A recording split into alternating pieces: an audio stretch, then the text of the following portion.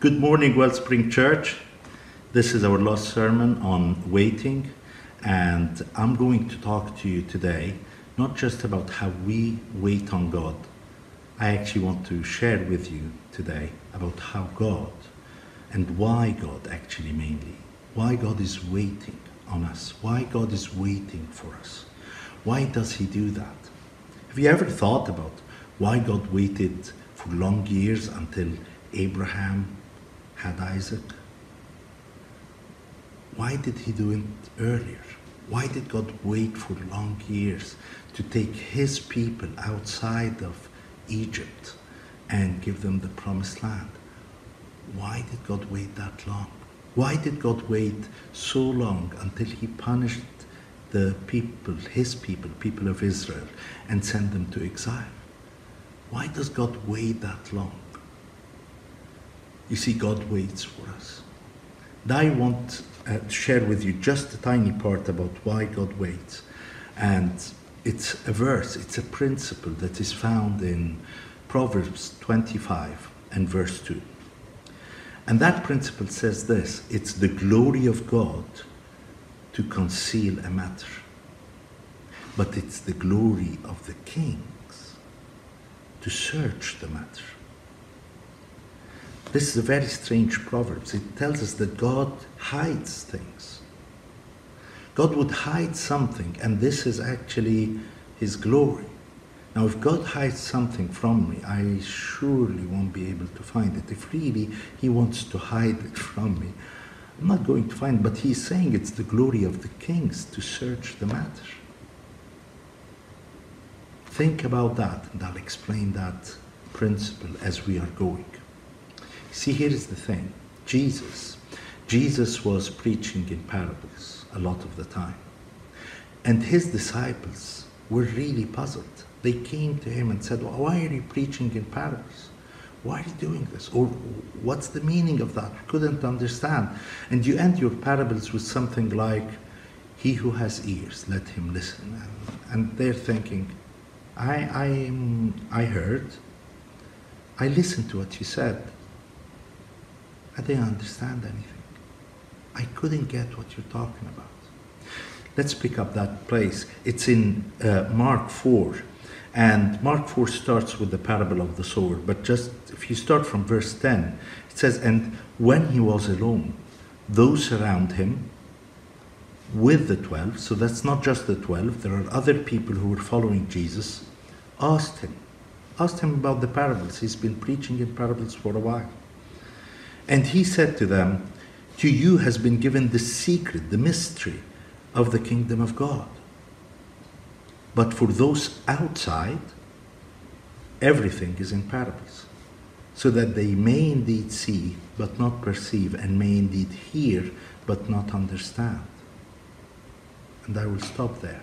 See, this is the part that David mentioned in his sermon when he was talking from Isaiah 6. This is found in Isaiah 6.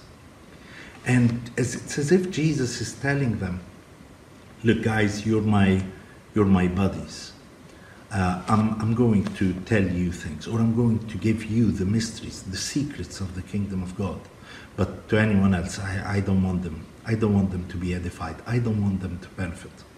I don't want them to see and understand. And you know the following verse says, lest they would come to me, this is the part in Isaiah, and be healed.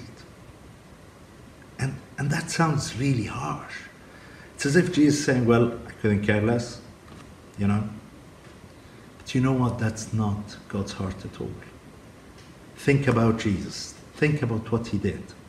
Jesus emptied himself, left all of his glory and being in that place, and he took physical form, the form of a slave, and lived amongst us, just to show us who God is, just to tell us that for real, for sure, the kingdom of God is available to you and I.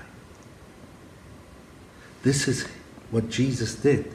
Do you think he really doesn't want you to understand? Now here's the principle. The principle is this: God respects your freedom. God will show himself but he wouldn't impose himself on you. It would have to be that your choice, that your heart is after him, that you would seek after him. What's Jesus' gospel? Repent, for the kingdom of God is at hand, which means it's available to you and you personally. But he is as well saying, seek the kingdom of God first. He's saying in Jeremiah, seek me. Seek me, and here is how you should seek me. Seek me with all your heart. And if you do that, if you seek me with all your heart, you will find me. You will get to know me. To you, the mysteries of the kingdom of God will be revealed. To you, you will be given the keys, you will be given the secrets, you will be given the understanding how God will and can and will reign on us. But you have to not stay on the outside. You have to come on the inside. Have you noticed this thing? To those who are the outside, everything is in parable. Those who are on the outside. You see, you become from Jesus' circle when you really want Jesus. Here's the thing with that part in Mark. The disciples and those who were following Jesus were hearing him teaching in parables. And Jesus ended the parable in this way, he who has ears. They're thinking, well, we're going to continue with Jesus. There is something about him. He's different. And since we are continuing with him, since we are journeying with him, we need to really understand what he's on about, what he's talking about. We don't understand. So they went and asked him. But because they asked him, he explained the parable. And he remarked a very strange remark. He said, you don't understand that parable? If you don't understand that parable, how come you think, or maybe you were shy to ask, how come you think you understood the other parables? How come you should have come to me to understand the parables? Parable is something that could be even like a puzzle, or in a simple form, and something said in a simple form, a short story that's said in a simple form, and you don't really understand what the author, what the teller is kind of hitting on or aiming for. But if you don't just seek an answer, but you seek the answer giver, if you're not just seeking a solution, but you're seeking the solution giver, you will go to Jesus and you'll say, I want to understand you. I want to know you. I want to follow you. You would seek after him. You would seek him with all your heart. And when you seek him with all your heart, you get to understand.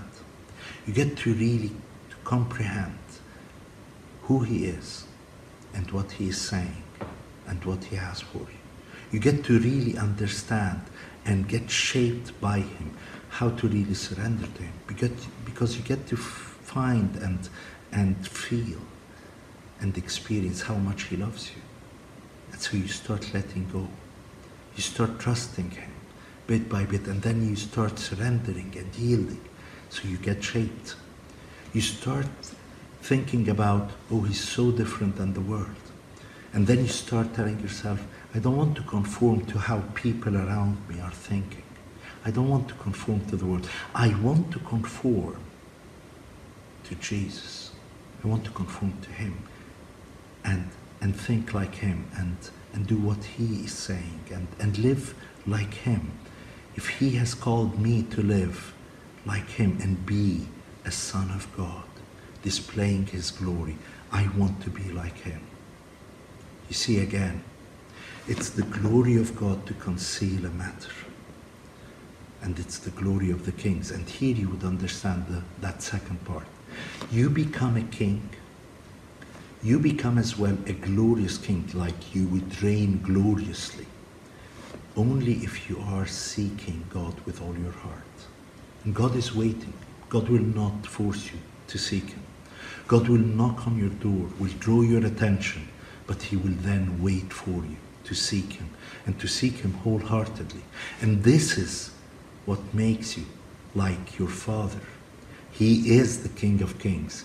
You become like your Father as you seek after him. You become a king, and then you move in your kingship with authority and strength and power, and you reign gloriously and victoriously like your Father. It's the glory of the kings to search the matter. It's the glory of the kings to seek after God, to seek after the Father and after Jesus through the Holy Spirit and say, Holy Spirit, help me. I want to understand what you're saying. I want to understand your ways. Show me your glory. I want to be transformed into the image of Jesus, into his likeness by your power. This is why God as well waits. It is the glory of God to conceal a matter, because here's the thing. When Jesus said, seek the kingdom of God, seek the kingdom of God first and foremost. Seek the kingdom of God, period. That's it. You need to seek the kingdom of God. It's because you become what you seek after. What you seek after defines you, says who you are. You get shaped according to what you seek after. See, if your dream, if what you really dream of, if your treasure is that you would win the gold medal in a certain race, you start seeking after that. You will train, you will lose weight. I need that. You would exercise, you would get your numbers up if this is like running or swimming.